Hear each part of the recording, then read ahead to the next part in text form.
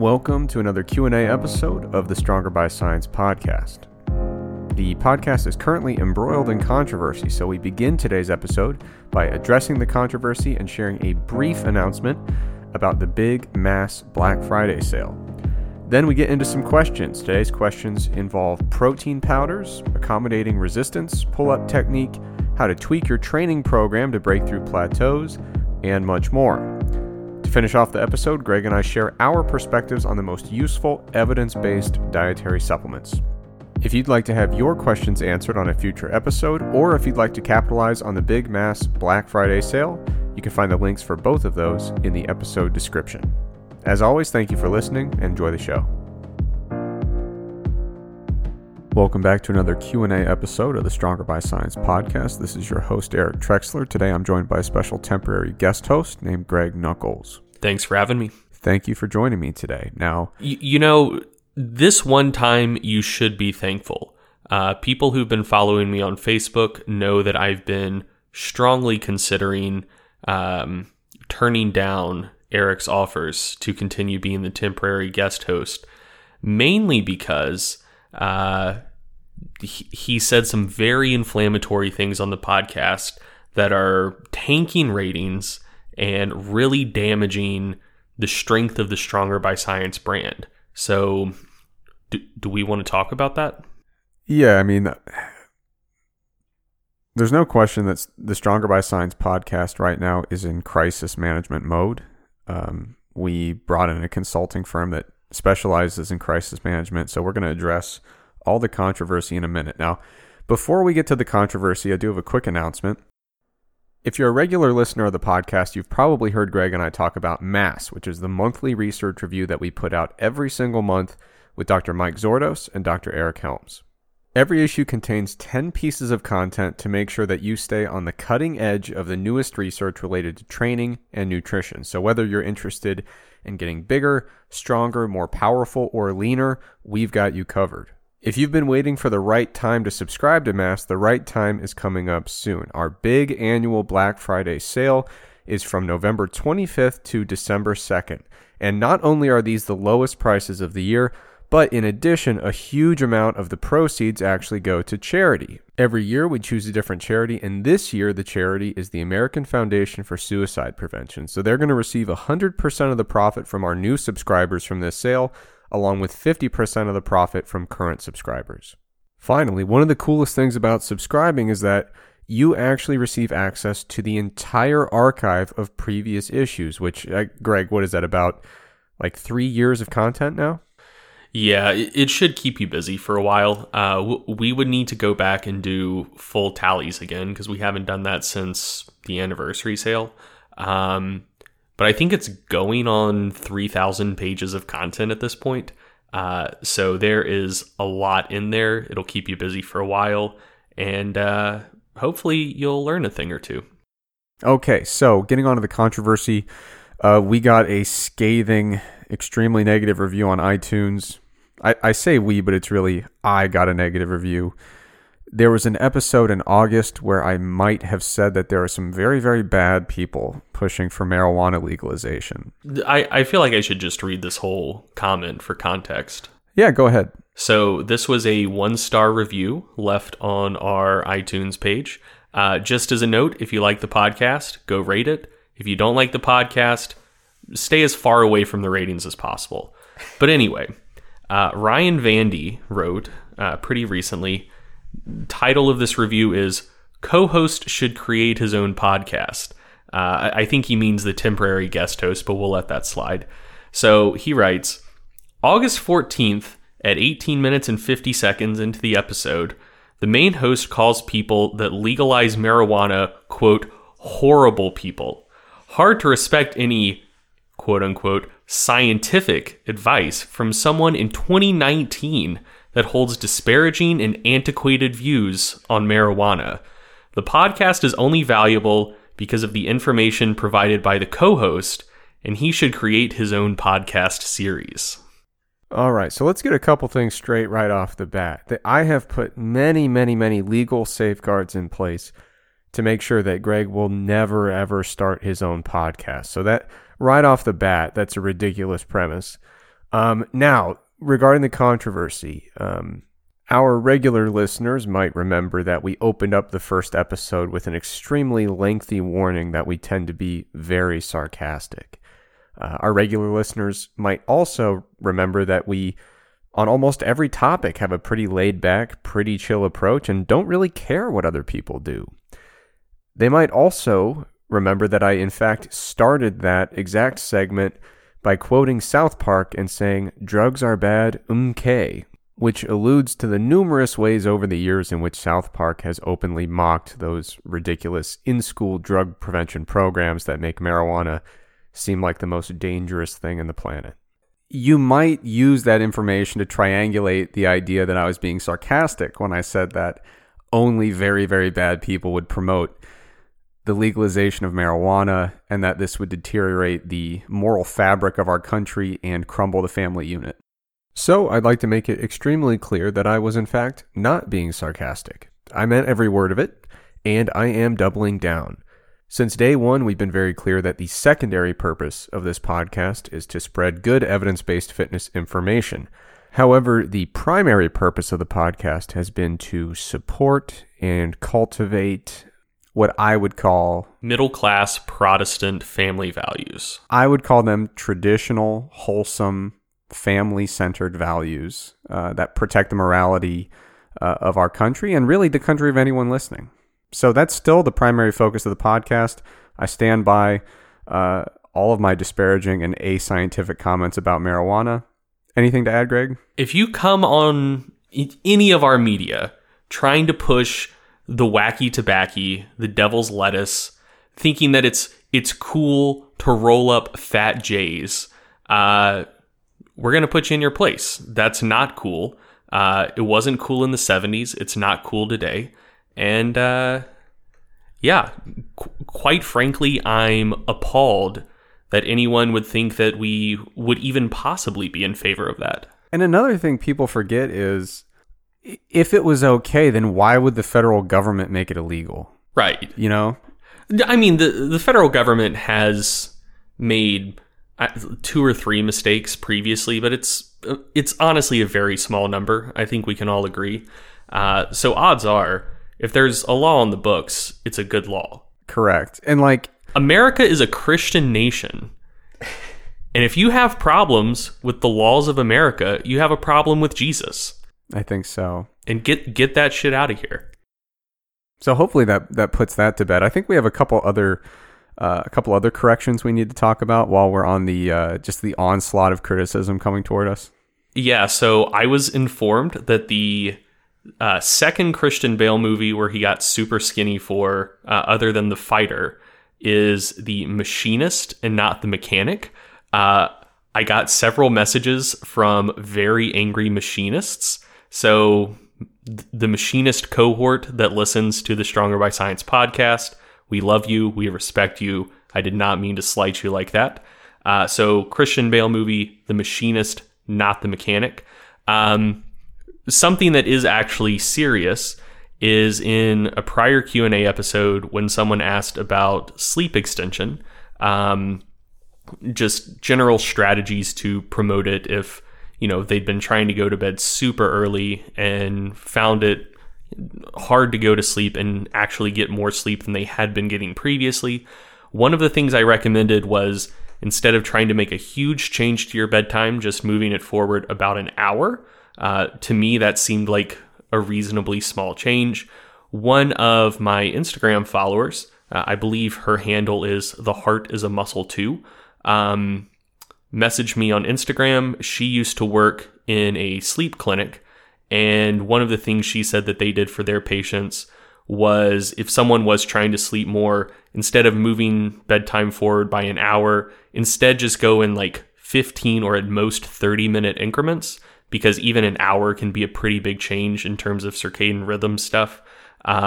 So she said the general advice was solid, but instead of trying to go to bed an hour earlier, just initially start with moving your bedtime forward about 15 minutes.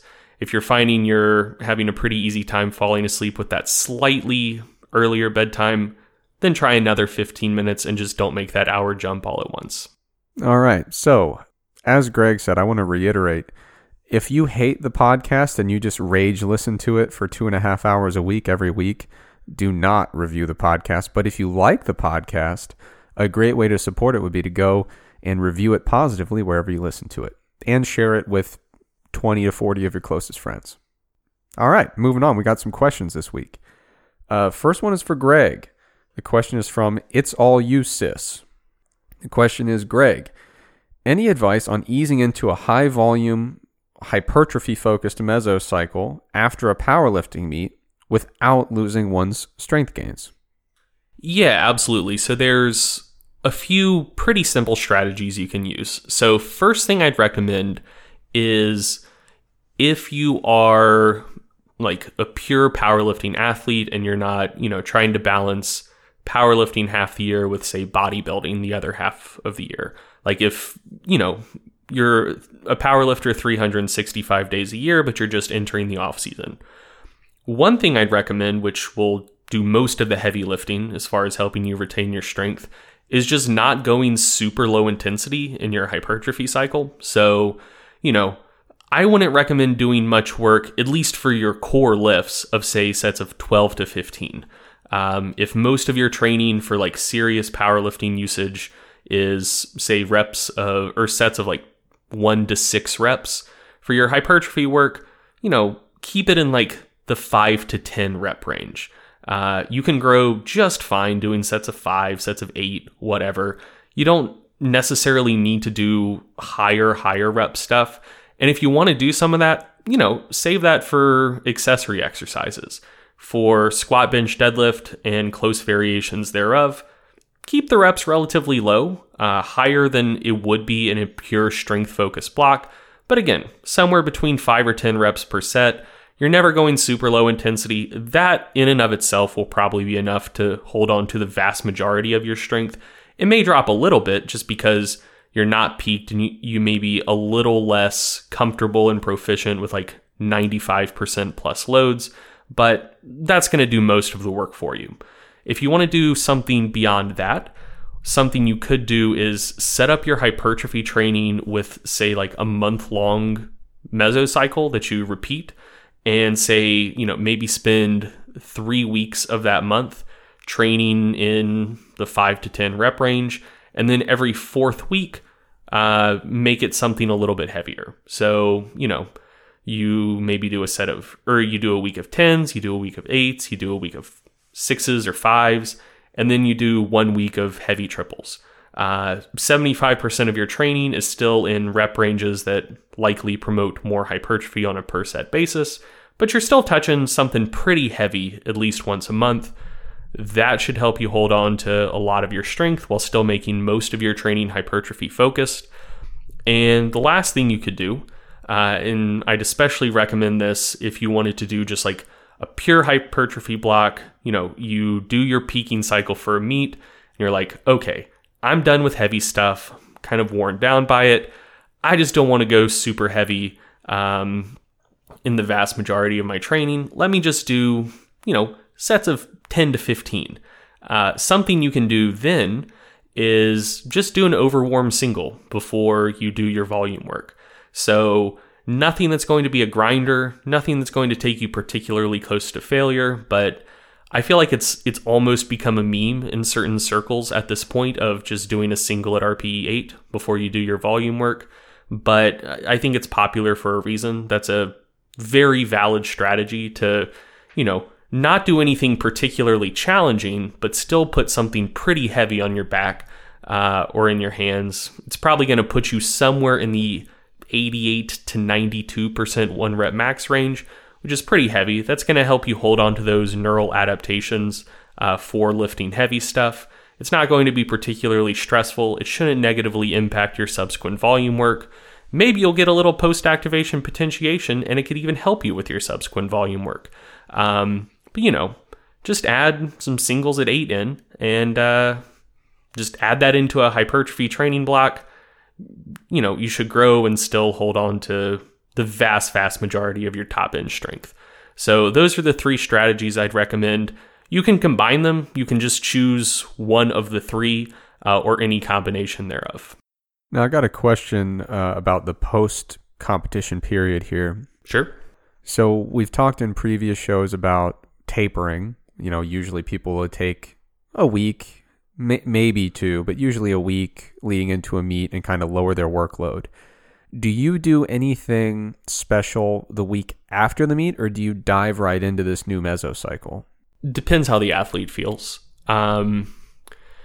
If they absolutely crushed it at the meet and they're super, super motivated to jump right back into training, we jump right back into training.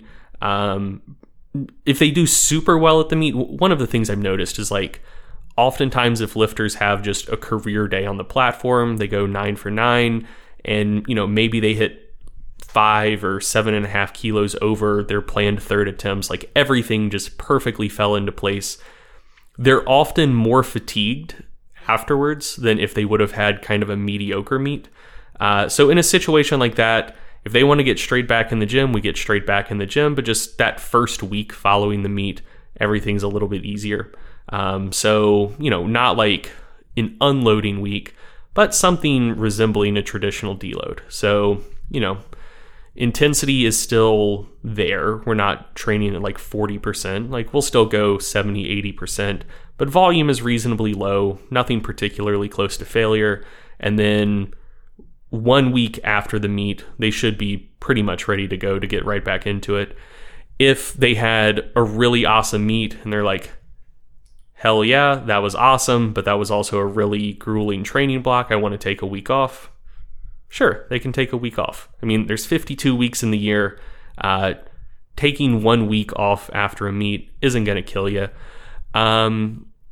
Or if they have kind of a subpar meet and they're super motivated to get back in the gym to make sure that doesn't happen again, we just dive right back into it. And I find that in a situation like that, they're generally not quite as fatigued from the meet, so we don't have to play it quite as conservative in the first week back to training. Makes sense to me. All right, so question from JP. Is there any benefit to a quote-unquote personalized blend of protein supplement, or is it just an excuse to jack up the price? I'm going to respond to that question with a question for Greg. Are you familiar with these personalized blends? So this person could be asking two different things.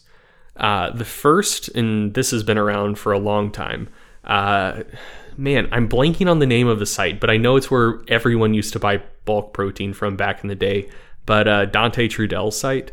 I remember that, yeah. Where one of the things that they pushed is you can make a custom blend, and they would kind of recommend that it be a mix of, if you didn't have much of a price budget, you might go whey hydrolysate and micellar casein.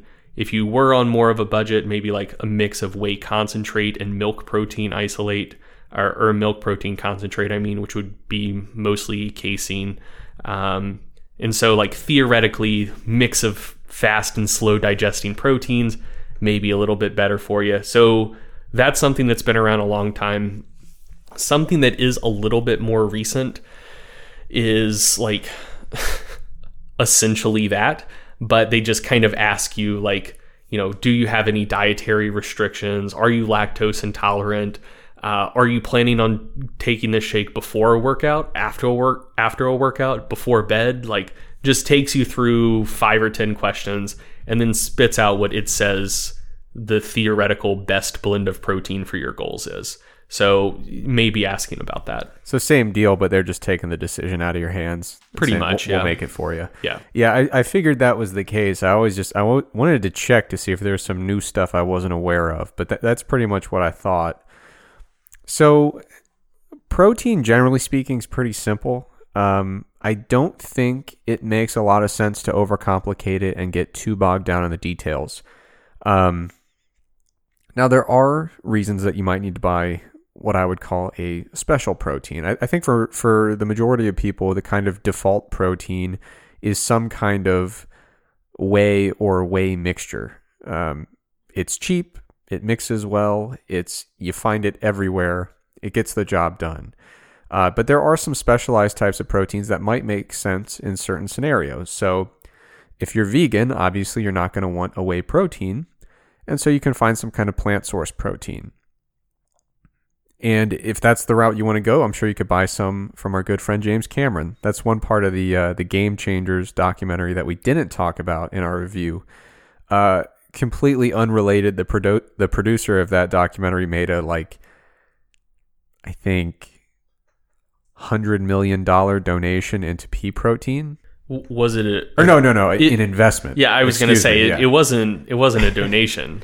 Yeah, it's not a charity. No. I'm pretty sure he dumped like over $100 million into a pea protein company, totally unrelated. Had absolutely nothing to do with the Game Changers content at all. But yeah, if you're vegan, plant source proteins totally make sense. Soy, pea, rice, I think they make now. There's all sorts of different plant-based proteins. Ooh, the one that is hot these days is mushroom protein, or like fungus. Really? So I think it's pronounced corn, but it may just be corn. I think it's like QUORN. I don't think this study is published yet, but I saw in kind of like sport nutrition Twitter, people sharing around a picture taken from a conference where they looked at the acute effects on muscle protein synthesis of, I want to say it was corn versus whey. It may have been corn versus like beef protein or something, but basically corn versus some high quality animal protein source. And either muscle protein synthesis was the same or slightly higher with the corn. So, anyway, that's kind of exciting. That's interesting. Yeah, I wish they would have used a term that isn't already a totally different thing that you could feasibly try to make a protein out of. You know? Yeah. Yeah, I also heard that people were trying to push cricket protein a lot back. A couple of years ago, I heard about people making a lot of buzz about cricket-derived protein. So we'll see if that catches on. Obviously not for vegans, but interesting nonetheless. But yeah, so if you're vegan, it totally makes sense to go with a plant-based protein, obviously. And there's all sorts of proteins out there. Generally speaking, you're going to need a slightly higher protein dose with any of the plant-based sources to get the similar muscle protein synthetic response as you would expect from a dose of whey, generally speaking. Now, if you're super calorie restricted, that might be another reason why you get very specific about your protein choice. And so there are all sorts of whey isolate products out there that are very, very low in carbohydrate and fat. So that might be a reason that you would say, I don't want just any old whey blend. I want to make sure it's a very low calorie whey isolate based product. If you have digestion issues when you consume protein, perhaps a hydrolyzed form might be nice for you. What they do is they hydrolyze some of those peptide bonds already. Generally speaking, the rate of digestion is a little bit quicker, and maybe that'll help. Certainly, digestion issues could also relate to, it's possible that dairy just doesn't sit well with you, and you might go for a non-dairy protein product, like one of the plant-based ones, or beef, or egg, or whatever happens to be a little bit more suitable for your GI system. Now, a lot of people try to push really hard for... A lot of people like to advocate that you have to get very specific about the rate of digestion. I think for the vast majority of people, that's probably not the case. Generally speaking, a typical whey protein is going to perform exceptionally well when it comes to stimulating muscle protein synthesis. What you want to do when you take a protein powder is get a nice big bolus of amino acids, get a big spike in the bloodstream, and from there on out, you're pretty much good for the next few hours. And then later, you're going to want to do another one. Sometimes people will say, you got to go with this hydrolyzed version because it'll get in the bloodstream 5 minutes quicker, whatever the heck they say. It doesn't seem to be a big deal. The reason you would go for a hydrolyzed protein would be, for some reason, I need to have this at a time where a whole protein just bothers my stomach. Maybe you're taking it during a workout. Maybe right after workout, you struggle to get whole proteins in. That's fine. Casein, a lot of people push it before bedtime. I think it's fine, but I think when you make a comparison of whey versus casein just completely head on, I think the whey tends to outperform casein just a little bit in terms of muscle protein synthesis. I wouldn't expect it to be a meaningful difference, but I think it is a slight difference. I mean, or just like throw some Metamucil in your whey shake to slow down digestion a little bit. Yeah. Yeah, that's an alternate approach. And also poop a little better. Yes, for sure. But generally speaking, you really don't need to micromanage the rate of absorption too much. I mean, if you took an approach where you like microdosed and took like very small amounts of casein and just like intentionally tried to screw yourself over by never having, a big spike in blood amino acids, theoretically that could be a problem. But why are you doing that to yourself? Don't do that.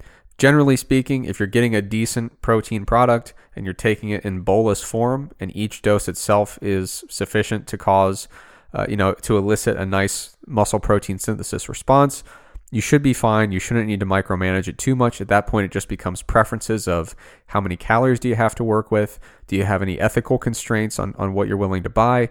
And if you have any food allergies, sensitivities, or GI issues that you're trying to work around. Should be pretty simple. Okay, we got another question for Greg here. It is from Virgil. On a previous podcast, you talked a little bit about sticking with a powerlifting program that works and then, now and then tweaking it to make sure you're getting the most out of it. And in that conversation, you talked about sticking with basically the same base program for a pretty extended period of time. Now, the question here is, how exactly do you go about tweaking it? So when you find this base program that works and you're thinking about implementing some tweaks before you completely hop to a new program, how do you go about doing that tweaking process? Yeah, so first things first, I wouldn't recommend making tweaks until you do actually plateau on the program. I think a lot of people do get a little bit greedy and are chasing the ghost of optimal, which, I mean, the thing about an optimal training program is like, one, it would only be optimal for a short period of time. Your body adapts dynamically, and whatever is optimal training for you, like, if we think of optimal as like a point quantity, whatever is optimal for you right now won't be perfectly optimal a month from now, and certainly not 3 months from now. So, even if you hit it, you wouldn't hit it for long. And then two, once you reach theoretically optimal training, you would have no idea that you'd gotten there. There would be no way to know that was the ideal thing for you. So I think a lot of people do get greedy chasing that unicorn, which they probably won't catch and wouldn't know that they had caught if they actually did catch it. So my first piece of advice is just progress is a beautiful thing. If you're still making progress on a program, don't mess with it. However, when you do actually plateau, the first question you need to ask yourself is just generally, do I need to make this program harder or easier? And this could differ lift to lift. So maybe the training program that you're currently on is of appropriate difficulty for your squat's still going up. Bench press, the program has become too easy. You're not making progress, but your upper body feels fresh all the time. No indications that you're having issues recovering from your bench training, but you're not getting stronger. So, you probably need to do something to make your bench work more challenging. Deadlift, on the other hand, is, plateaued, but your lower back is sore all the time. You just feel generally fatigued from the waist down. Maybe you're developing some aches and pains that weren't there before. That might tell you that your deadlift training needs to get a little bit easier. So for the rest of this question or the rest of this answer, just keep that in mind. When I talk about modifying a program, I'm mostly talking about modifying training for a particular lift, which, could be, you may need to make similar modifications for all of your lifts at the same time, or it may just be making tweaks kind of one lift at a time. But anyway, with that being said, you need to start by deciding whether your training generally needs to get harder or easier. Well, how do you do that? I alluded to it before. If you are making progress, don't mess with anything. If you're not making progress, but you generally feel fresh all the time, you don't really have any leading indicators of overreaching or overtraining, then, you've probably just adapted to the training that you're currently doing, and you need to do something to make your training more challenging, disrupt homeostasis a little bit more, spur on some more gains. If, on the other hand, you're not making progress, but you maybe do have some signs of overreaching, you're sore, you're run down, you're fatigued all the time, maybe you're developing some aches and pains that weren't there before, that might be telling you that your training is a little bit too challenging for that particular lift and you need to pull back a little bit. It could also be issues with stuff going on outside the gym, like maybe you're stressed out, maybe your sleep isn't good, maybe your nutrition isn't on point. But I've given the full version of this flowchart before. Hopefully, if you've listened to the podcast before, all of this is sounding familiar. But let's say you're taking care of business outside the gym and you are feeling run down and you've plateaued on a particular lift. You probably need to do something to make training a little bit easier. So let's start with that second scenario first. You've reached a plateau. You need to do something to make your training still challenging, but a little bit easier just because the stress you're putting on yourself seems to be in excess of whatever you can recover from. What I would generally recommend in that case is just take a look at whatever training variable seems to run you down the most and just do a little bit less of that. So that's going to vary person to person and probably lift to lift as well. For some people, if they're frequently going pretty heavy, like let's say 85-90% of their max or above, they get run down super quick. They find that really stressful. They find that it takes them longer to recover from heavy workouts. If that's the case, then probably pull back on the intensity a little bit. Maybe add a couple more reps per set, but drop the intensities program-wide by 5% or something like that. Theoretically, that should still be quite a bit of stimulus, but stimulus that you have a little bit easier time recovering from. If, on the other hand, you're more sensitive to volume, and especially like moderate intensity type stuff, so you can do triples till the cows come home, but as soon as you start doing sets of 8, and especially a bunch of sets of 8, you just feel super sore and worn down and start fatiguing really quickly. Then what I would do is, maybe snip a set off per workout for that lift, maybe bump the intensities up a little bit and do a little bit less of the higher volume, moderate intensity work, if that's what you tend to find more fatiguing. So just in general, try to keep set volume where it was first and just shift intensity in whatever direction you find less stressful. So, either shift everything up by about 5% and drop reps accordingly, or shift everything down by about 5% and drop reps accordingly. That's the first thing I'd recommend.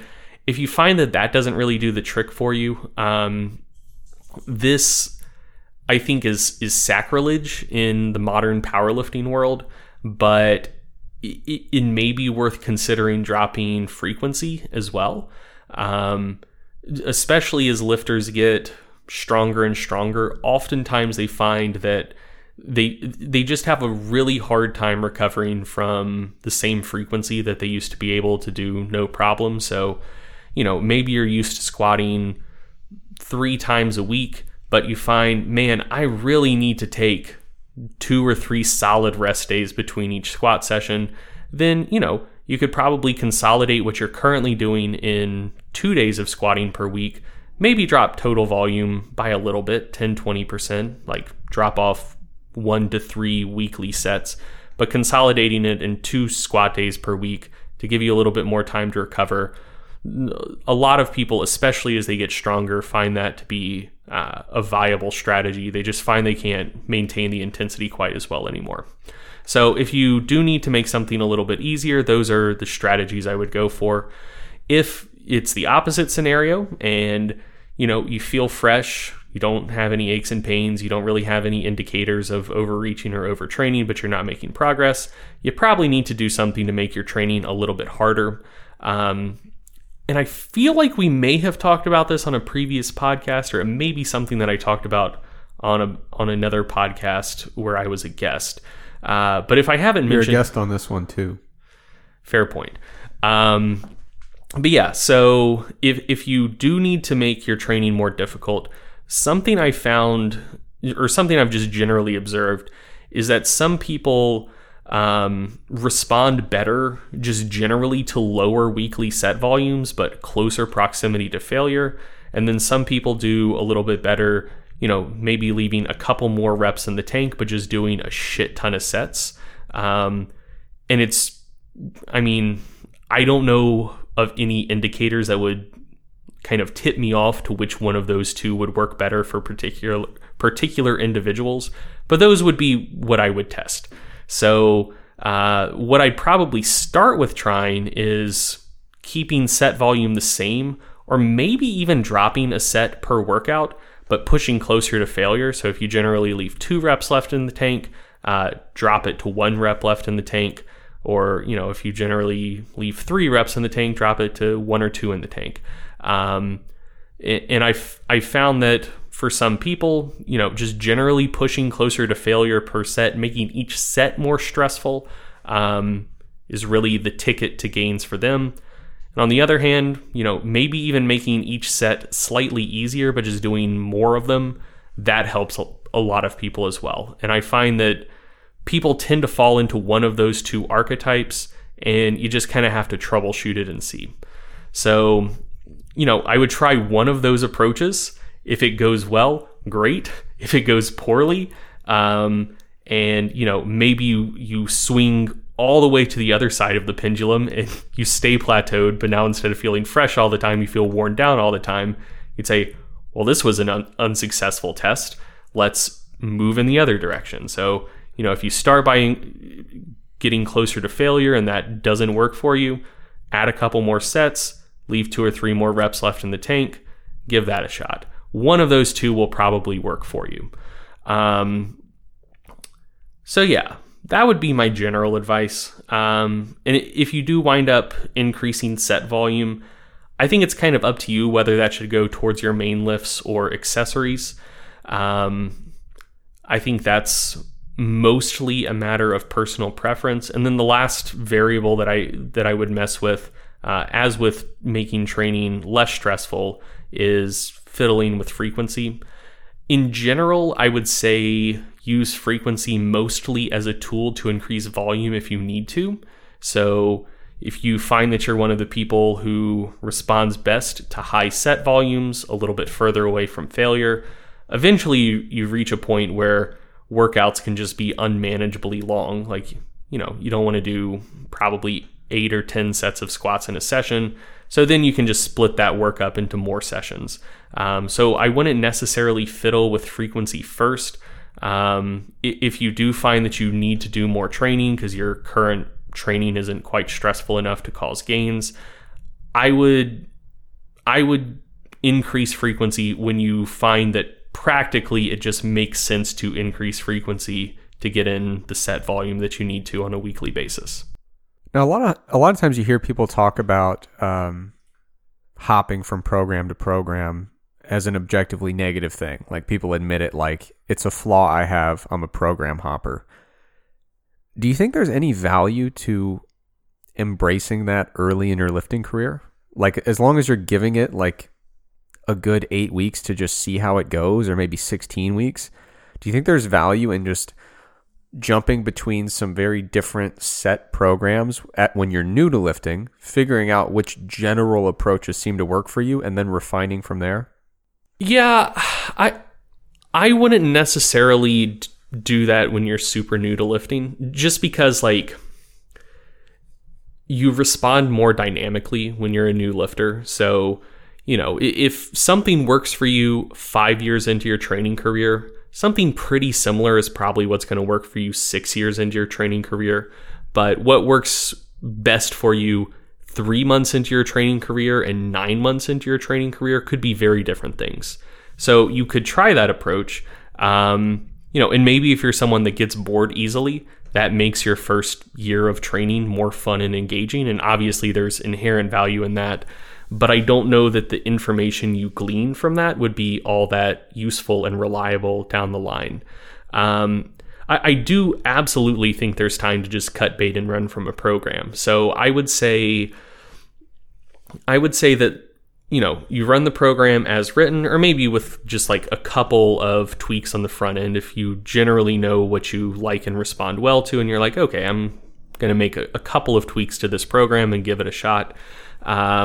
Run that till it stops working, and then maybe make 3 rounds of tweaks to it. And then I would say, like, once you've done a particular style of training for long enough that you've stalled on it, even with tweaks for like the third or fourth time, and, you know, maybe you make another round of tweaks and you just really don't get anything out of it, I do think there's value in just kind of cut and bait and doing something very, very different. You know, if nothing else, it might make training a little bit less boring. If you're, you know, maybe stalled because you're just bored with your current program, you've been doing the same style of training for 2 years and you just need something fresh, maybe you get more gains just from being more engaged in the process because it's something new and fresh and exciting. I'm not completely sold on the idea that novelty is an independent variable that improves training results, but I don't think that it's completely implausible that that is a thing either. So, you know, maybe you just make some more gains from novelty. And then, you know, maybe like I think it's easy to think of training programs as just kind of like a combination of inputs that all kind of scale linearly with each other, but different programs just have different bones to them, such that like sometimes if you tried to make a hybrid program of two generally decent programs, you'd wind up with something that's just a complete fucking disaster. So examples of that would be like Shaco style training and Westside. Both of them have produced a lot of very good lifters, but if you tried to make a Shaco Westside hybrid, it would probably be a complete shit show, just because like the bones of those two programs are fundamentally different. So like, I don't think, so, you know, let's say you start on a Shaco style program, it's working generally well for you, you make a few tweaks, you plateau, you make a few tweaks, you plateau. I don't think you would ever, and let's say in this universe, the theoretical optimal style of training for you is Westside style training. I don't think you would ever effectively tweak your way from Shaco style training to Westside style training. I don't think you would reasonably bridge that gap and just kind of organically make your way from one to the other. So I think eventually when you do just finally stall hard on a particular style of training, it is worth just trying something completely different, because there may be something else out there that is much better for you that you would never get to just by tweaking the same program for your entire training career. So yeah, I do think there's some value to that, but like I said, the core of my philosophy here is that progress is a beautiful thing. And so don't, you know, burn down the ship when it's still generally sailing in the right direction. But once it runs aground, burn the fucker down, build a new one, start again from scratch. Okay, question for Trex from Logan. Logan asks, what is your opinion on mass gainers? I ask because I travel frequently for work, which makes bulking very difficult without eating a lot of junk.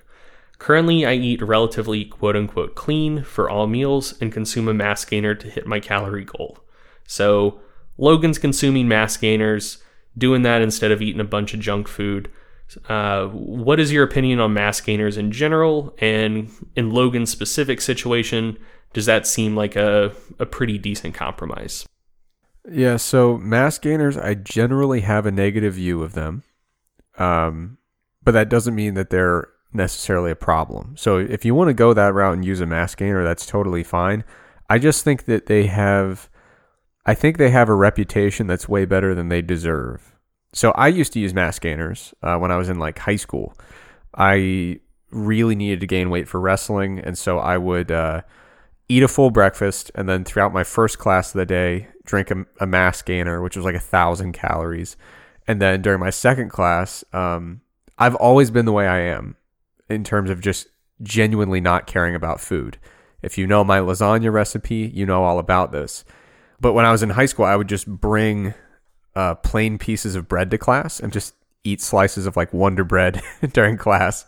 But yeah, I've never really cared. It's always just like get the calories in. So if you're just trying to get the calories in, mass gainers are fine. But the reason I think that they get treated, they get more respect than they deserve is we're basically looking, when we look at a weight gainer, we're looking at a whey protein shake with just a really boring ass carbohydrate like maltodextrin just all over the place. So they're pretty much giving you, here's some whey protein and we got to get the calories from somewhere. So we're going to put a generally boring carb source in there just for the sake of energy. And so my approach to trying to gain weight is, why not just get a good whey protein and then just eat something really cool with it? So like, you mentioned in the question, you're trying to bulk without eating a lot of junk. I guess the disconnect between me and mass gainers is I don't see them as non-junk. I see it as a whey protein shake with a ton of just boring calories mixed in, but nothing particularly beneficial. Yeah, and just so we're on the same page here, maltodextrin is, for all intents and purposes, sugar. Correct. Yeah. It's just a relatively short chain of D-glucose molecules, all linked together. Those are super easy bonds to break. I think that I think a lot of times people are too quick to label things as essentially sugar, but maltodextrin is essentially sugar. Like it's literally just glucose, probably within 10 minutes of hitting your stomach. Right. Yeah. And so if someone were to tell me like, I'm going to switch from having a mass gainer to having whey protein and 2 candy bars, have I made a step down? Like, am I now eating junk where I used to be eating good food?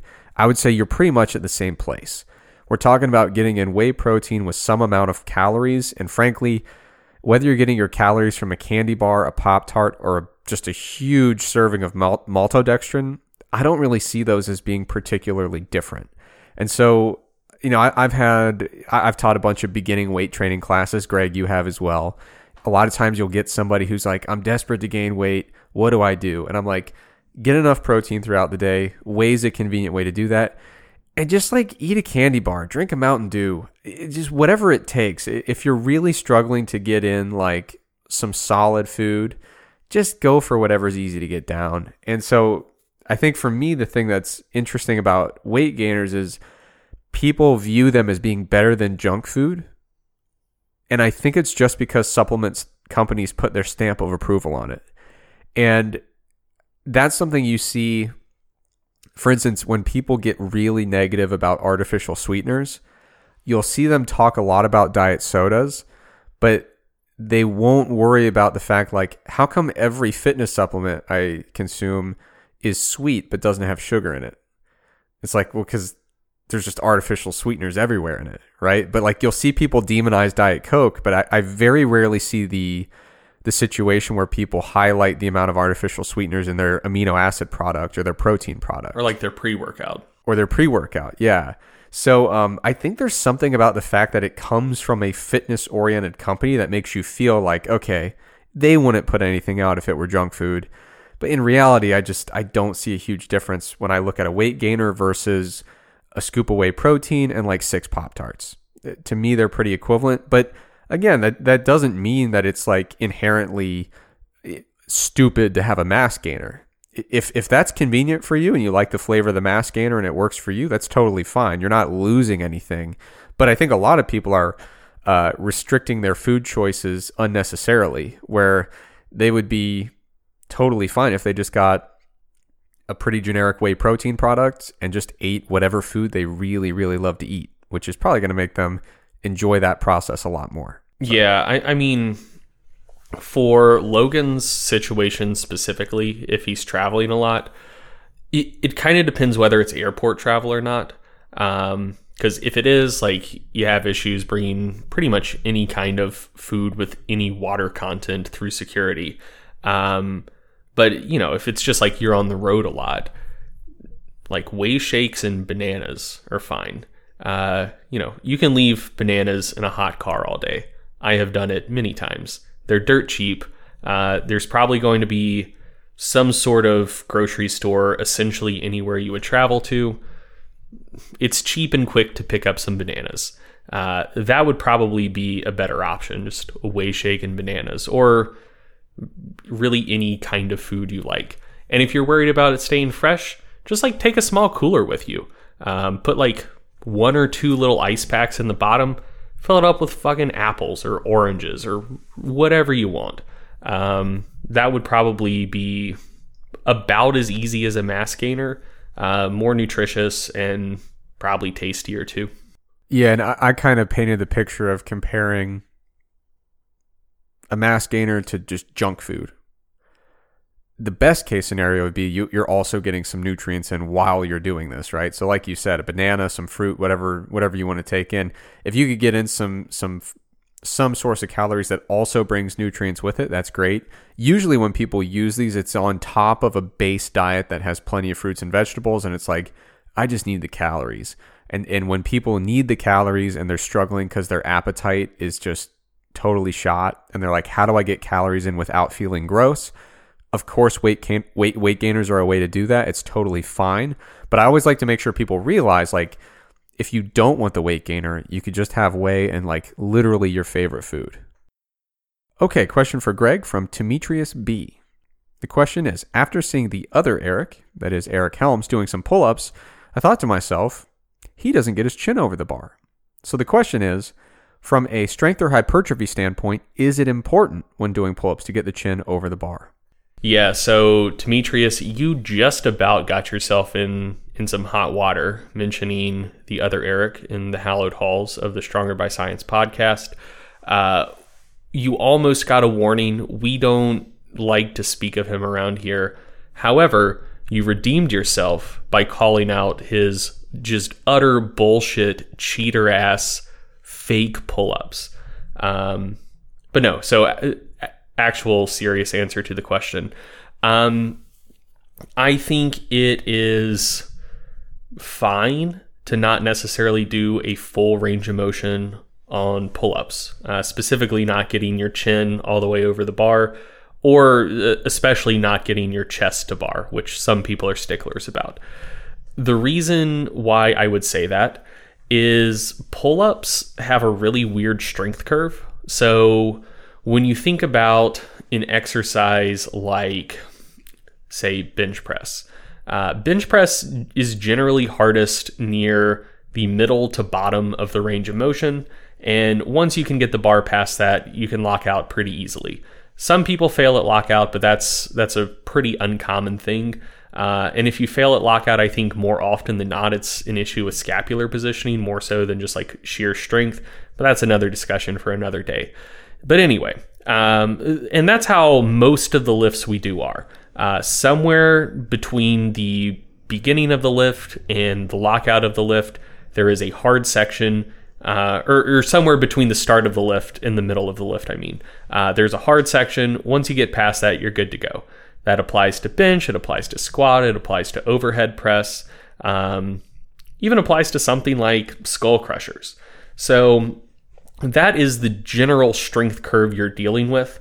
And so if you cheat range of motion in exercises like that by not going down all the way, you're missing out, A, on the most challenging part of the lift, and B, the most challenging part of the lift tends to occur when the muscles are in a reasonably stretched position. And that's important because there's some evidence that A, longer ranges of motion are good for hypertrophy, but B, that is important mostly because putting muscles under load in a stretched position seems to maybe cause more hypertrophy than just muscle tension itself. So, for example, doing full reps versus just flexing your muscles really, really hard. If you're completely untrained, just flexing may help you build a little muscle, but it's not going to do much for you if you have any meaningful degree of training experience. However, by just flexing, you can put a ton of tension on the muscles, but it's probably not going to be near maximal tension in a stretch position. So, most lifts are limited by what you can lift through the shortest or through a particular range of motion, but that particular range of motion is near that very important stretch position. In the pull-up, on the other hand, it's very much the opposite. So the hardest part of the lift for the vast majority of people doesn't occur when your muscles are in or near a stretch position, but rather when they're in or near a fully contracted or almost fully contracted position. And the thing is, that just doesn't seem to be quite as important mechanistically for hypertrophy. So I don't think it's that crucial that you necessarily go full range of motion on pull-ups, meaning getting your chin way over the bar every time. I do think it's important to go down all the way because that's putting you in that stretch position for your lats, but I don't necessarily think it's important to go all the way up.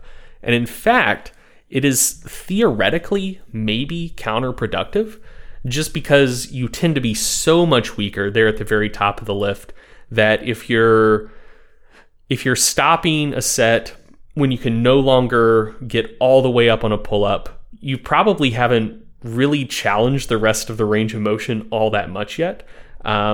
It's still really easy at the bottom in the stretch position. It's still really easy through the mid-range, which is probably where you're maybe creating the most muscular tension. It's just really hard at the top. And so if you stop when that is limiting you, you may be stopping the set before you're actually fully challenging yourself through the more productive parts of that range of motion. So I think you could do one of two things with that. Either you could stick with like a standardized range of motion that maybe isn't chin over bar, or maybe like chin right at bar, but not like chest to bar, certainly. So more of like a moderate range of motion, and then stop when that range of motion starts failing you. So, maybe you pull up until your nose is level with the bar. When you can no longer get your nose level with the bar, you call the set there. That's probably going to be a range of motion where like you're not going to be quite as limited in the very, very top part of the lift as you would be if you were going chin over bar every time. Something else you could do, which I think would probably be the best option of any of them, is to do pull-ups where you start with a load where for the first few reps of the set, you can go through a full range of motion. So, chin over bar, maybe even substantially over the bar.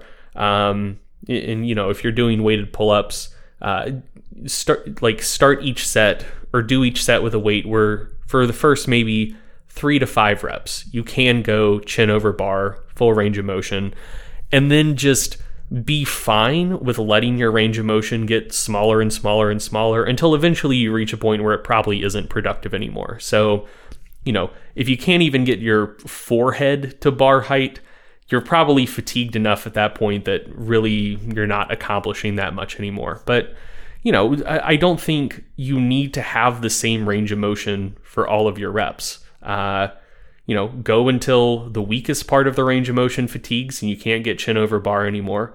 Then keep going until like a slightly stronger part of the range of motion fatigues and you can't get really any of your face over the bar anymore. And then just call the set there.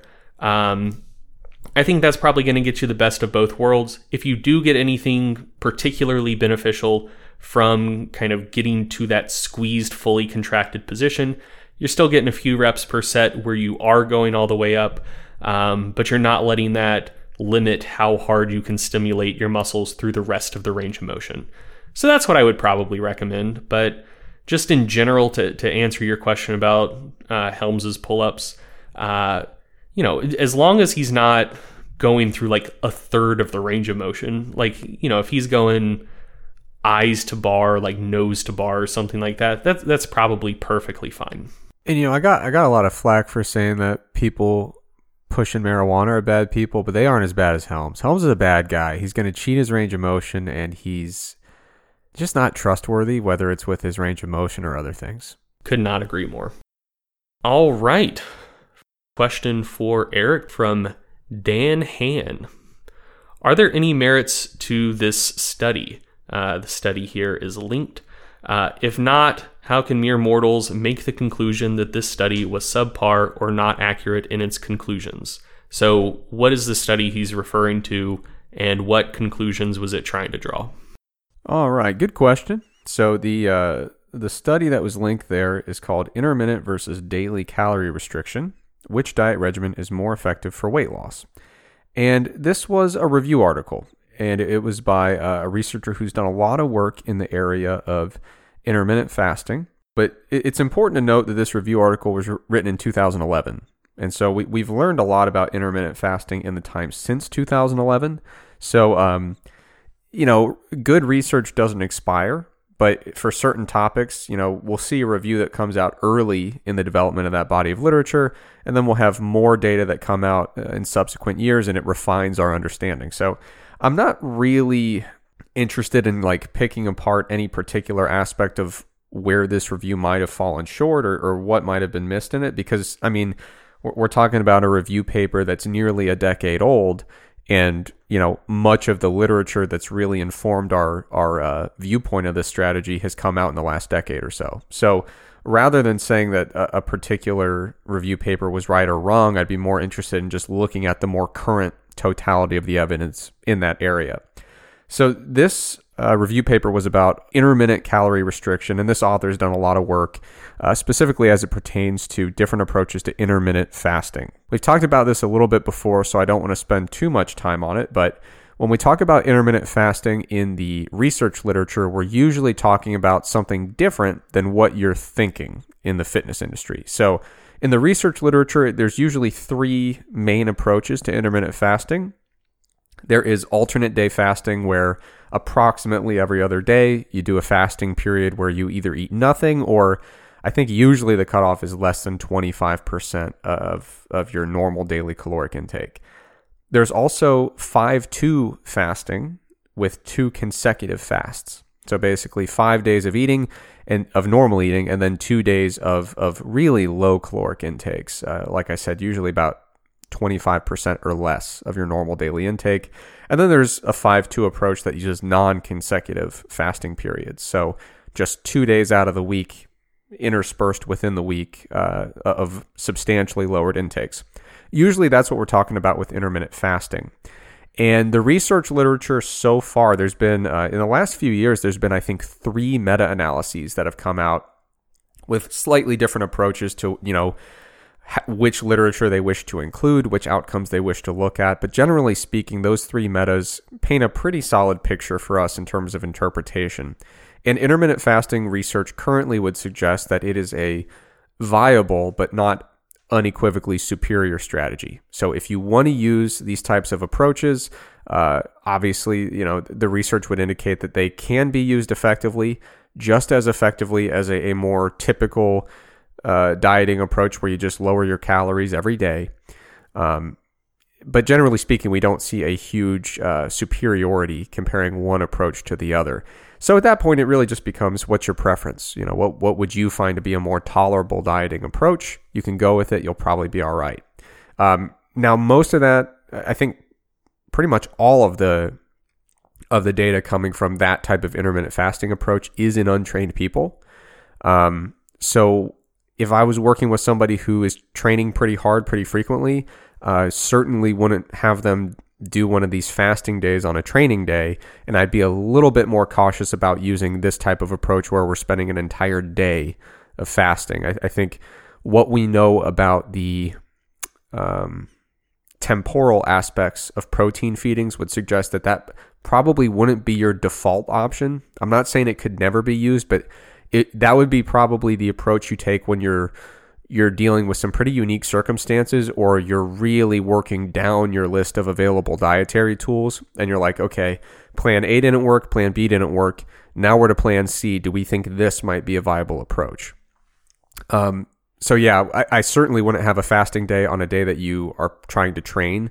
And generally speaking, if you're somebody and your strength or your muscle gains are particularly important to you, I think there might be better strategies to use before you fall back on a day that includes, or on a dietary approach that includes entire days of fasting. Now, when we talk about intermittent fasting in the fitness industry, we're usually talking about time-restricted feeding. And so that's, we're not taking entire days off of eating, but rather we're just condensing the time window each day in which we eat. So some people have like a 4-hour window between noon and 4 p.m. where they eat all their calories for the day. Probably the most common approach currently is an 8-hour window from like noon to 8 approximately. But you can put that window basically anywhere you want. There is some evidence that putting it earlier in the day might be slightly better because it aligns a little bit better with some circadian biology. But realistically, it's probably a pretty modest difference depending on what time of day you put it.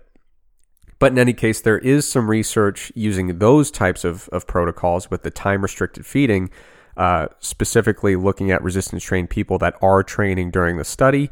Those studies would indicate that just like with intermittent fasting, the approach seems to be just as good but no better than a more typical dietary approach.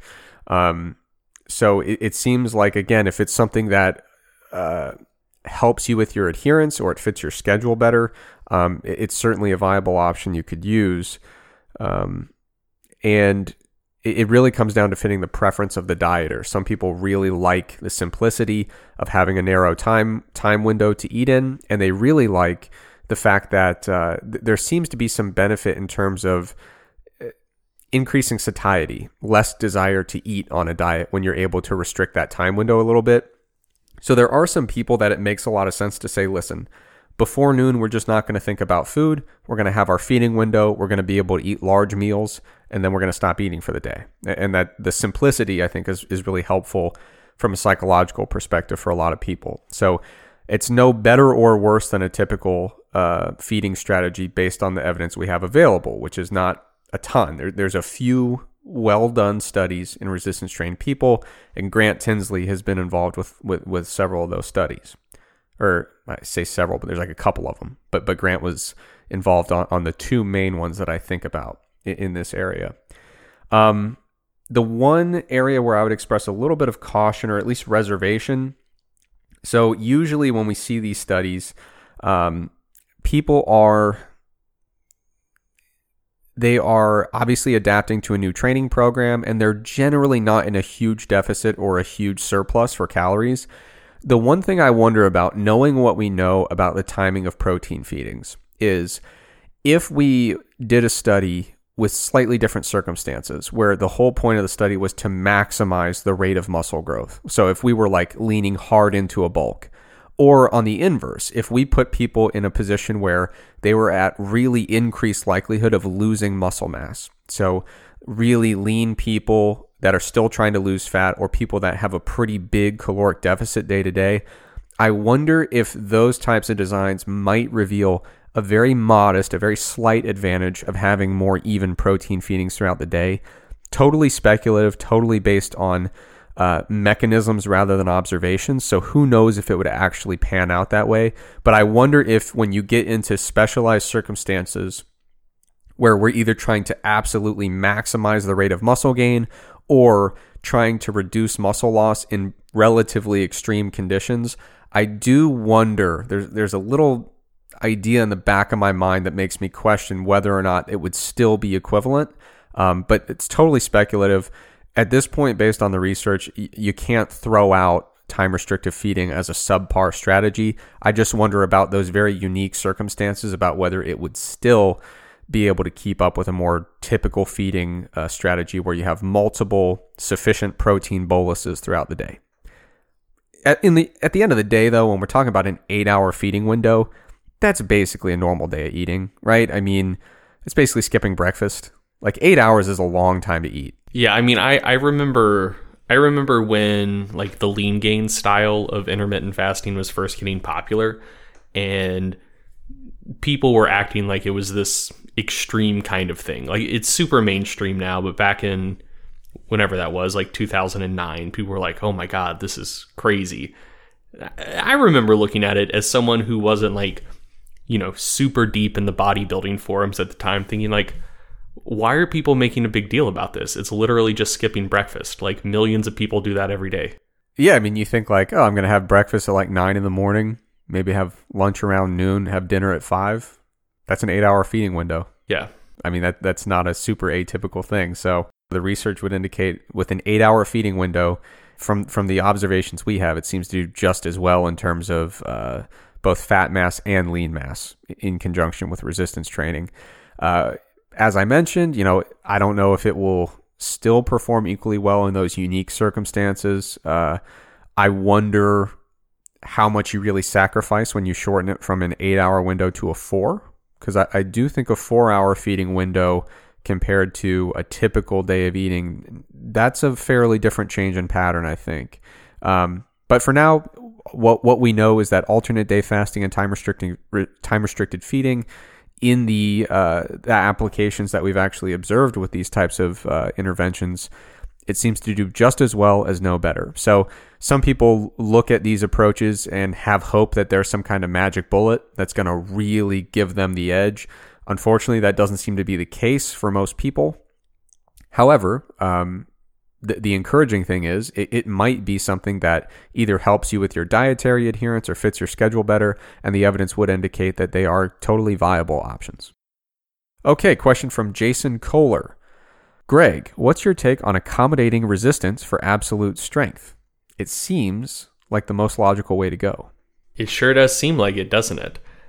So the basic idea behind accommodating resistance, and if you're not familiar with that term, that's just, adding band tension or chain weight or doing reverse band, squat, bench, deadlift, really any lift. So the idea behind it is that it helps match up the force curve of the exercise with your natural strength curve. So talked about the kind of funky strength curve of pull-ups a little bit earlier, where you're a little bit stronger at the bottom of the lift and through the mid-range and weaker at the top. The vast majority of exercises, it is the exact opposite. So you're weaker at the start of the lift, you're stronger at the top of the lift. Just use chains as an easy example. You can match up that strength curve a little bit better. So, let's say you can produce 300 pounds of force at your weakest point in the bench press, 2 inches off your chest, and you can produce 400 pounds of force right at lockout. Then, theoretically, if you go for a 1 rep max with 300 pounds, you're really, really challenging a pretty small range of motion, and then the rest of the lift is relatively easy. Most people are going to be able to lock that out without much of a problem once they get past their sticking point. With chains, on the other hand, you can maybe go 285 pounds of bar weight and 100 pounds of chain, and then, right at that sticking point, maybe you're still dealing with 300 pounds of resistance, but now you're dealing with 385 at lockout when your theoretical maximum is 400. So it's challenging you through that entire range of motion instead of just primarily through the range of motion where you're weakest. So it matches up the strength curves better, should theoretically build more strength through the entire range of motion. Maybe that's going to be good for developing absolute strength, as Jason Kohler asks. So it's nice in theory. In practice, the research doesn't really bear it out. So there was a 2015 meta-analysis by Soria Gilla and colleagues, and that meta-analysis basically pulled together the research they had at the time. I think there were maybe 10, 12 studies, give or take. Decent body of literature, but not huge. And the conclusions of that meta-analysis were that, accommodating resistance doesn't make a night and day difference when compared to just lifting straight weight, but it does lead to slightly larger strength gains. I think they looked at squat and bench press independently because those were the two lifts that had been tested on the most. And for both of them, seemed to make a small but possibly meaningful difference. Unfortunately, earlier this year, another group of researchers was poking around because they were planning on doing some accommodating resistance research. They wanted to see what else was out there. They pulled up the meta-analysis. They, opened up the individual studies to see what had been previously done and what the results were. And they found out that, unfortunately, the folks who did that meta-analysis, through no fault of their own, like no funny business going on, they just made a human mistake and miscoded their studies. And when they reran the analysis the correct way, turns out no effect. And not one of those like P equals 0.06 almost effect type things. We're talking no effect whatsoever. So that's the state of the literature. I think there have been maybe 2 more accommodating resistance studies since 2015, and they were also pretty lackluster. So at least when you look at the research that's out there, it doesn't really seem like accommodating resistance really beats straight weight. So, let's ask ourselves why that might be. And I think I think the explanation is contained in something we've already talked about on this podcast, which is that when you fail a rep, you don't fail because you were too weak through the entire range of motion. You fail because you were too weak through your very weakest point in the range of motion. So, it's cool that bench press with chains can make lockout more challenging, to make the whole lift more challenging through the entire range of motion. But when you load the bar up with straight weight, if the make or break point is there at the bottom of the lift, which is already your weakest point, is accommodating resistance then actually doing anything for you? Like, ultimately, that is the range of motion that's going to be challenged for every set you ever do. If it's a moderate load and you take it close to failure, that's where you're going to start straining and start grinding. If you, work up to a 1 rep max, that's the range of motion where force output through that range of motion is going to determine whether you get the rep or not. So that is the crucial range of motion. That is the make or break point for if you're going to get the lift or not. And it is challenged to the same degree with straight weight or with accommodating resistance. Or if anything, if you're too ambitious with accommodating resistance, it could even be counterproductive. Like, let's say your quarter squat strength is 200 pounds over your full squat strength, but you do squats with 300 pounds of band tension. Then at that point, you're going to be challenging yourself at the top of the lift before you're actually challenging yourself near the bottom of the lift where you're actually weakest and where like the make or break point in that range of motion is. So they don't do that in the research. They generally use pretty moderate to conservative accommodating resistance, but on a practical basis, it could even become counterproductive if you get too aggressive with it. So anyway, I think that is the reason why we see in the research it doesn't really seem to do much. Practically, like raw lifters at least kind of gave up on accommodating resistance for the most part close to a decade ago.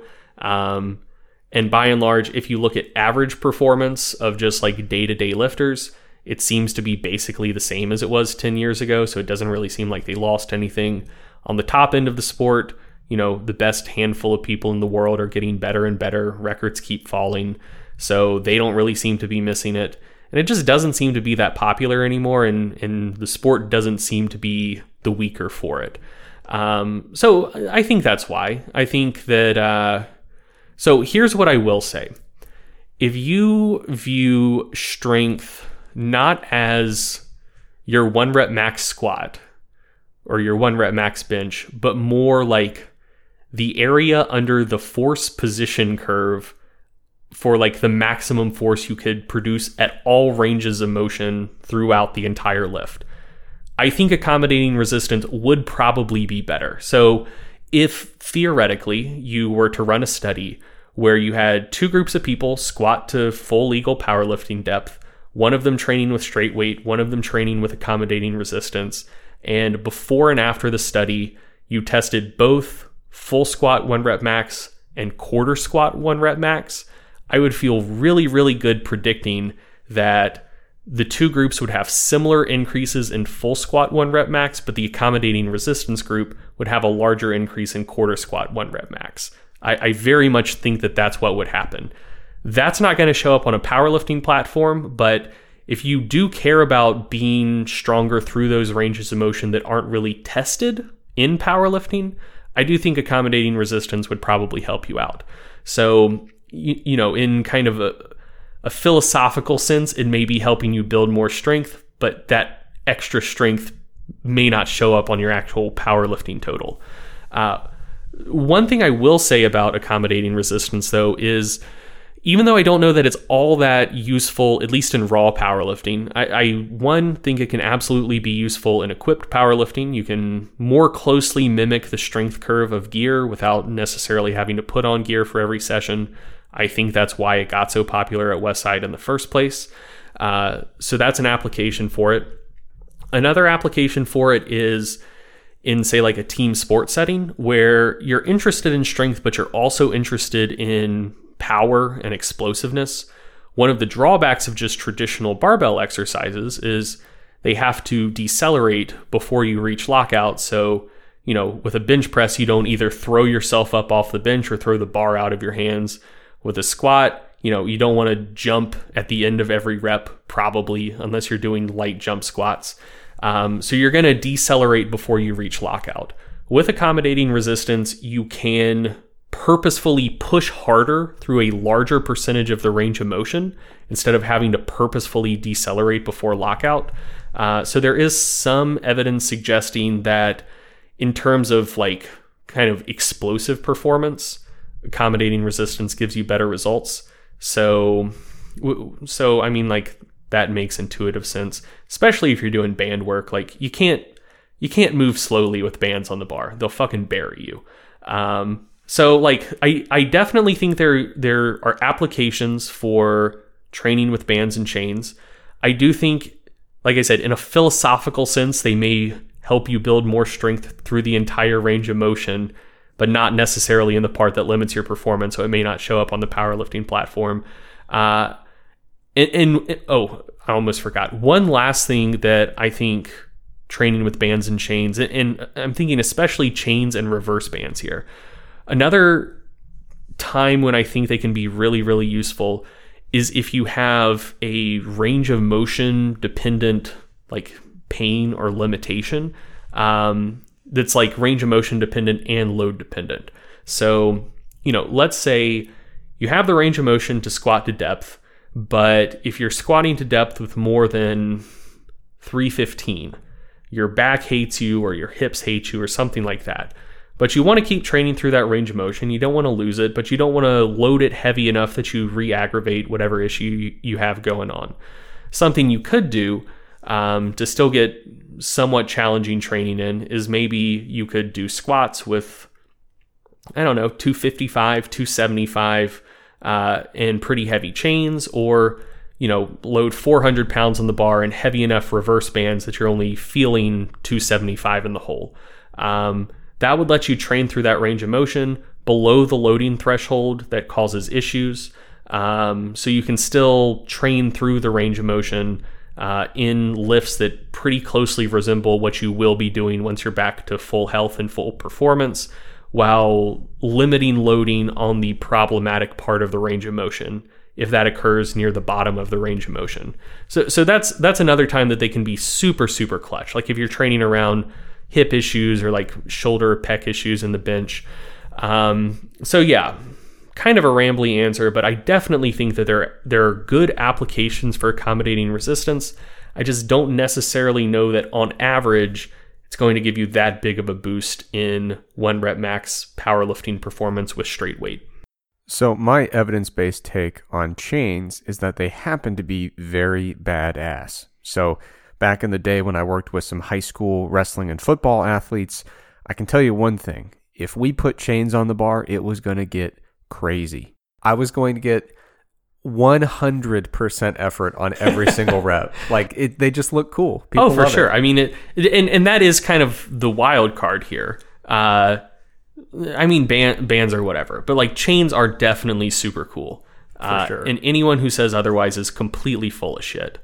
I agree. So I think we got time for one more question, and this one I think makes sense for both of us to chime in on. So the question is from Greg's Medicine Cabinet. That's the name they provided. At various points, you guys have talked about creatine, magnesium, and snorting algae. Memes and nightshades aside, and it has a comment here that I guess ashwagandha is a Himalayan yak shaving forum meme. I have no idea what any of those words mean. But I know what they all mean individually, but when you put them together, it loses all concept for me. Yeah, apparently ashwagandha is both a meme and a nightshade, according to this user. The nature of the question is, which supplements don't suck? So I'm going to start with the non-controversial ones, and we'll let the conversation evolve from there. So creatine's awesome. If you want to be strong, if you want to be muscular, creatine's pretty great. There was a recent meta-analysis that we covered in Mass about creatine and fat loss, indicating that it might help with fat loss. I'm pretty unconvinced by the data suggesting that creatine might meaningfully boost fat loss. maybe there's just the slightest, just razor thin effect, and that's okay. Like, we'll take it. But you don't take creatine for the fat loss. You take creatine for the power, the strength, the muscle gains. Interesting stuff coming out about creatine potentially favorably affecting bone and the brain. I think a lot of people aren't aware how important creatine is for the brain. Like, I mean, if you have a genetic defect as it pertains to brain creatine levels, it's catastrophic. Oh, and if you're a vegetarian or vegan, I know we've touched on this before in a prior episode, but that was probably 3 or 4 months ago. If you're a vegetarian or vegan, like, I would recommend creatine to just about anyone, but I would a million times more recommend creatine to vegetarians or vegans. Like, virtually all of the dietary creatine you're going to get in is going to come from meat consumption. And so if you don't have meat in your diet, you're not going to be ingesting virtually any creatine in day-to-day life. And so in the studies that look at performance in omnivores versus vegans, vegetarians, with and without creatine supplementation, the boosts in performance are larger for vegetarians and vegans. And in studies that look at like mental performance, you give creatine to young, healthy omnivores, it generally doesn't affect mental performance. It may in the elderly, but that's another topic. But in like young, otherwise healthy vegetarians and vegans, creatine supplementation seems to improve mental performance and mood as well. So yeah, I mean, creatine is great for everyone, but especially if you're a vegetarian or vegan, find yourself a good vegetarian or vegan creatine supplement and use it. It's going to be doubly beneficial for you. Yeah, definitely. The other one that's pretty non-controversial is protein. You don't need to supplement with protein, but you definitely want to make sure you have plenty in your diet, whether that's coming from food or from supplements. And when it comes to the protein supplements, as we've talked about, there are many, many, many options, and all seem to do a pretty good job as long as you're dosing them effectively. To me, those are the kind of 2 top-tier supplements that no one's really going to fight you on too much. But now we get into the second tier, specifically as it pertains to performance. My second tier supplements for performance purposes are caffeine, beta-alanine, citrulline malate, and sodium bicarbonate. The reason they're second tier is because their effects on performance are not quite as consistent in the literature and not quite as large when you compare them to something like creatine. There are plenty of studies indicating benefits for each of those 4 supplements. They each have some downsides, or at least some types of exercise where they don't do a lot. But generally speaking, if you're taking one of those for performance reasons, you could at least substantiate that claim with some really solid evidence. So caffeine, especially for endurance performance, is pretty reliable. Caffeine's pretty solid, but there's plenty of evidence suggesting it facilitates lifting performance as well. Citrulline malate, it's a mixed bag. The first few studies looked very promising. The last few that have come out have looked less promising. And so now I think the citrulline malate research is really at a crossroads. Are we going to start replicating a lot of those early findings, or are we going to find that the research starts turning the other way? But in any case, right now, the totality of the evidence would indicate that there is a small positive effect, particularly when it comes to things like repetitions to fatigue, strength endurance type outcomes. Now, beta-alanine and sodium bicarbonate, those are more applicable to performance that involves a high degree of acidosis. So things that are really pushing your anaerobic energy systems. The kind of classic way to think about it is if you're doing a 400, 800, 1200 meter sprint, those are like right in the sweet spot for anytime you're generating all of that lactate, all of that, all those protons, trying to buffer some of that acidity. That's where these supplements really shine. If you're a power lifter and you're doing sets of 3, you're probably not going to get a huge benefit from these 2, especially if you have ample rest between sets. But still, there are some certain types of programs where they might have a place. Now, outside of that, there's really nothing I recommend for performance outside of extremely unique circumstances. Okay, but there are a few other supplements that I have bought in the past and do use from time to time. The 3 that come to mind for me are ashwagandha, tyrosine, and theanine. Aren't you forgetting one? Trenbolone. Ah, yes. We don't talk about that on the air. And copious amounts of marijuana that I pretend to hate just to keep people off of the trail, keep people off my scent. But yeah, so ashwagandha, there are some trials. They're not like the most rigorous, highest quality trials you've ever seen, but there are some lab-based trials indicating that ashwagandha supplement can be somewhat helpful when it comes to anxiety. And it is an adaptogen, so I think there's studies looking at physical exertion as well, right? I don't know. Well, you take it as well. No, I do. I don't have anxiety issues. I'm pretty fucking chill. I'm not at all. That is completely true. But I feel even chiller when I take ashwagandha. And so, man, I'm just in it to vibe. Yeah, I think there are some studies, not a large enough body of evidence that I'd call it conclusive, but I think there are some studies looking at responses to physical stressors as well as psychological that indicate some positive effects, slight changes in cortisol and testosterone levels, nothing to really write home about. But the ashwagandha, there's enough there, especially when it comes to some of the more psychologically oriented outcomes, to say like, okay, this is enough evidence to at least acknowledge it. Not conclusive, but and the other thing I always put a caveat there: anything in the realm of mental health or anything like that, always defer to a healthcare practitioner. If you think you have any kind of depressive or anxiety related symptoms, you see a physician about it right away. You don't say, I wonder if there's an herb I can lean on. you got to get professional help for that. Tyrosine and theanine tend to pair very well with caffeine. Greg and I are both just absolutely gripped by our caffeine addictions. No way out of it. No light at the end of that tunnel. We are completely hooked.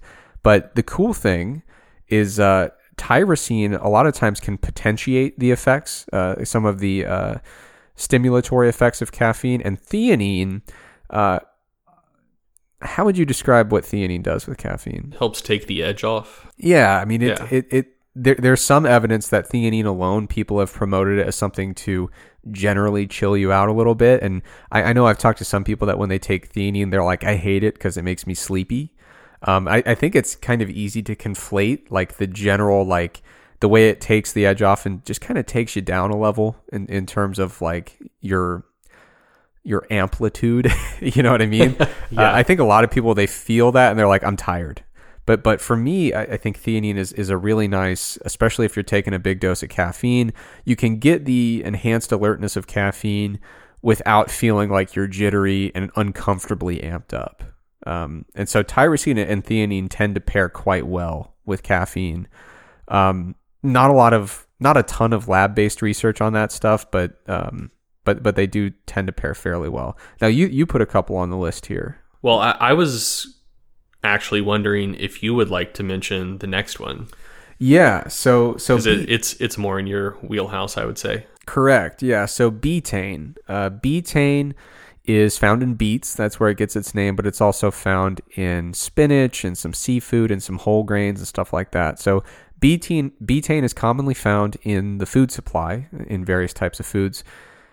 And there have been some trials on using it as a supplement, and those human trials are really based off, it seems they're based off betaine's use in the livestock industry. For years, especially in pigs, I believe, they've used it as a food additive in the food of livestock to increase their muscularity and also to reduce their excess adiposity. And so if you go all the way back to, one of our first episodes, we had Dr. Jason Kaliva on to talk about his betaine research.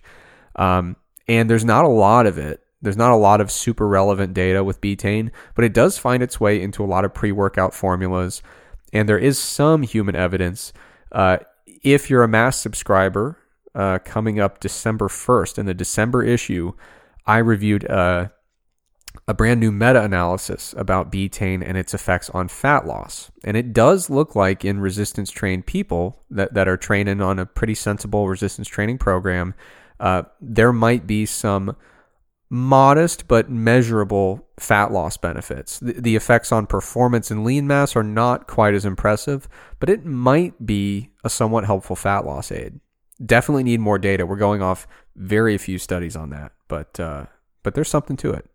Okay, so the only 3 that I would add to that list for more like niche uses, well, I guess one isn't a niche use. It probably applies to about 25% of humans on the planet.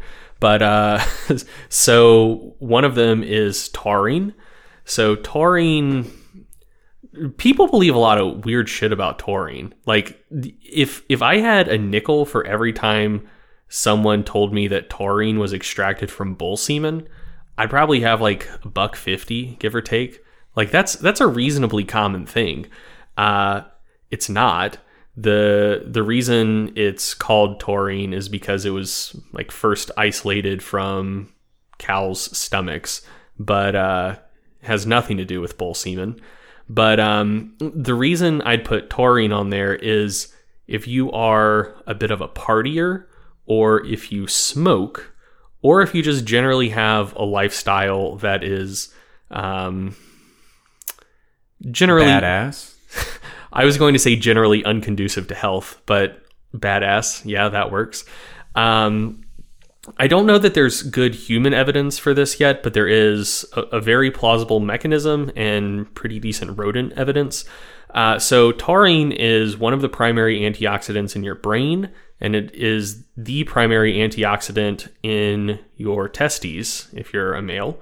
And so if you drink a lot, or if you smoke cigarettes, or just, generally live a pretty rough and tumble, inflammation promoting lifestyle, that can both decrease brain function and also decrease testosterone production. And so again, in rodent models, supplementing with taurine while also drinking a lot, or I don't know how they do cigarette studies in mice, but they do somehow. I assume they don't roll up tiny little cigarettes for them, but whatever. I think they do. I'd like to imagine they do. That'd be cool. Yeah. Anyway, so in studies like that in mice, it seems to help preserve just general brain function and testicular function. So I don't drink nearly as much as I used to, but I did notice that like back when I did drink a little bit more, when I supplemented with taurine, I did just generally feel more vigor. So I don't know, maybe there was something to that. And man, so this was a question highlighted in blue. So I thought Trex was taking it. I didn't do pre-podcast reading. I'm going to throw something out there that I think is true. If it turns out to be wrong, don't crucify me for it. I want to say that there is also some evidence showing that in middle-aged males who don't live that hard drinking, smoking lifestyle, it can also increase testosterone levels a little bit. So that's not super relevant to me. But yeah, just in general, if you drink, if you smoke, may not be a bad idea to take taurine for half the population for your testes and for everyone for your brain and potentially liver as well. The next one I had on here was Rhodiola rosea. So Rhodiola is an adaptogen much like ashwagandha. Its benefits seem to be more related to like vigor promoting and anti-fatigue type stuff more so than being anxiolytic. So there is both pretty good animal and human research on rhodiola helping to mitigate mental stress and mental fatigue. So there is some performance literature on rhodiola now. It's a bit of a mixed bag. I'm not super sold on it, but as far as mental performance goes, if you are in a good mental state, like if you're well rested and not stressed out, it's probably not going to do that much for you. But if you're sleep deprived, if you're under a lot of stress, or if you're like trying to do something like deal with caffeine withdrawals or something like that, if you're a crazy person who doesn't want to use caffeine for some reason, rhodiola seems to improve both like mood, perceptions of energy and vigor, and objectively measured mental performance in situations where you are dealing with sleep deprivation or high stress. So that is one that I would recommend for situations like that. Not as good as a night of sleep, but if you can't get a night of sleep, rhodiola is probably going to help a little bit. And then the one that I said is probably relevant for about a quarter of the global population is Vitex agnus castus, or Vitex fruit. So this one's for the ladies. Vitex is super interesting, and it honestly shocks me that I don't see more people talking about it and more people taking it. So it has a couple mechanisms of action, but one of the things it does is it's a E2 receptor modulator, I'm pretty sure.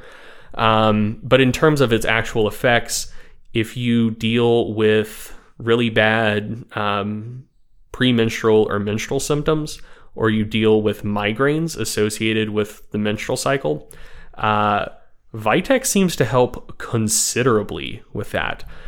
So like decreasing severity of symptoms by like 30-40% if you take it daily for I think at least 2 months can reduce incidence of migraines associated with premenstrual and menstrual symptoms, again, by about 40-50%.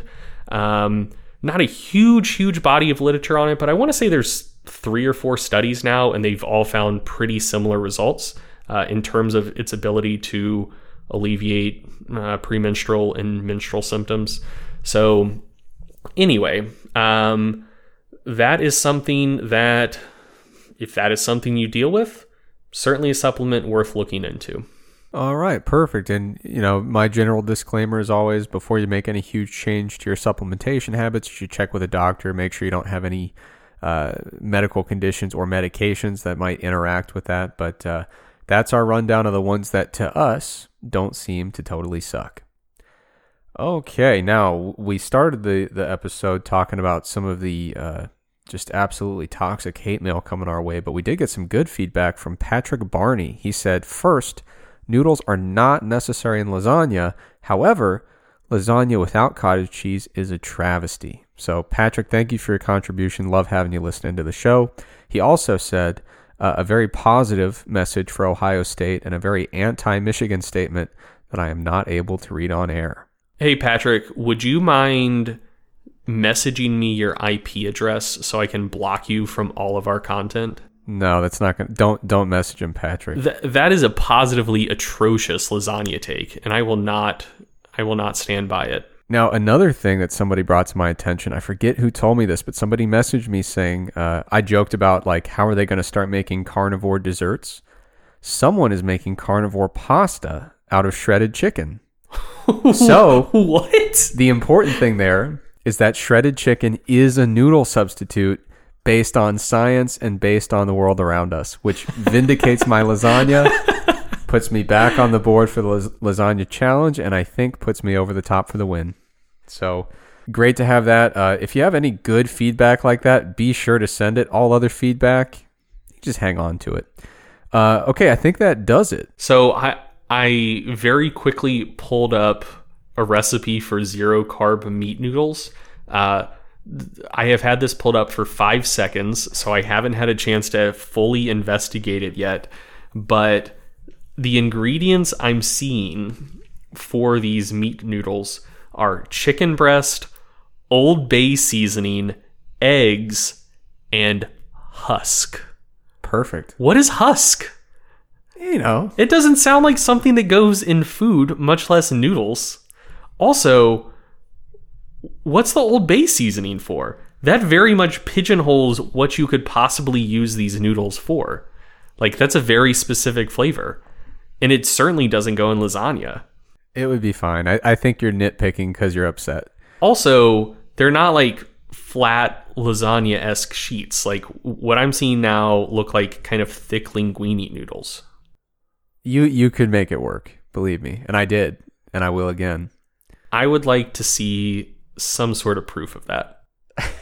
You ate it. You know the proof. All right. That does it for this episode. Greg's upset. He's going to keep rambling about this until the evening, so we better end it while we're ahead. Thank you for listening. As a reminder, we've got that big Black Friday sale for masks coming up. November 25th it begins. As always, thank you for listening, and we'll talk to you next week. Thanks for listening to the Stronger by Science podcast. Now, Greg and I are not experts in medicine or health or really anything else for that matter. So before you make any changes to your diet and exercise habits, make sure you check with a doctor or another healthcare professional. If you enjoyed this podcast and you'd like to support it, visit strongerbyscience.com to check out the products and services that we offer. Thanks for listening, and we'll see you next time.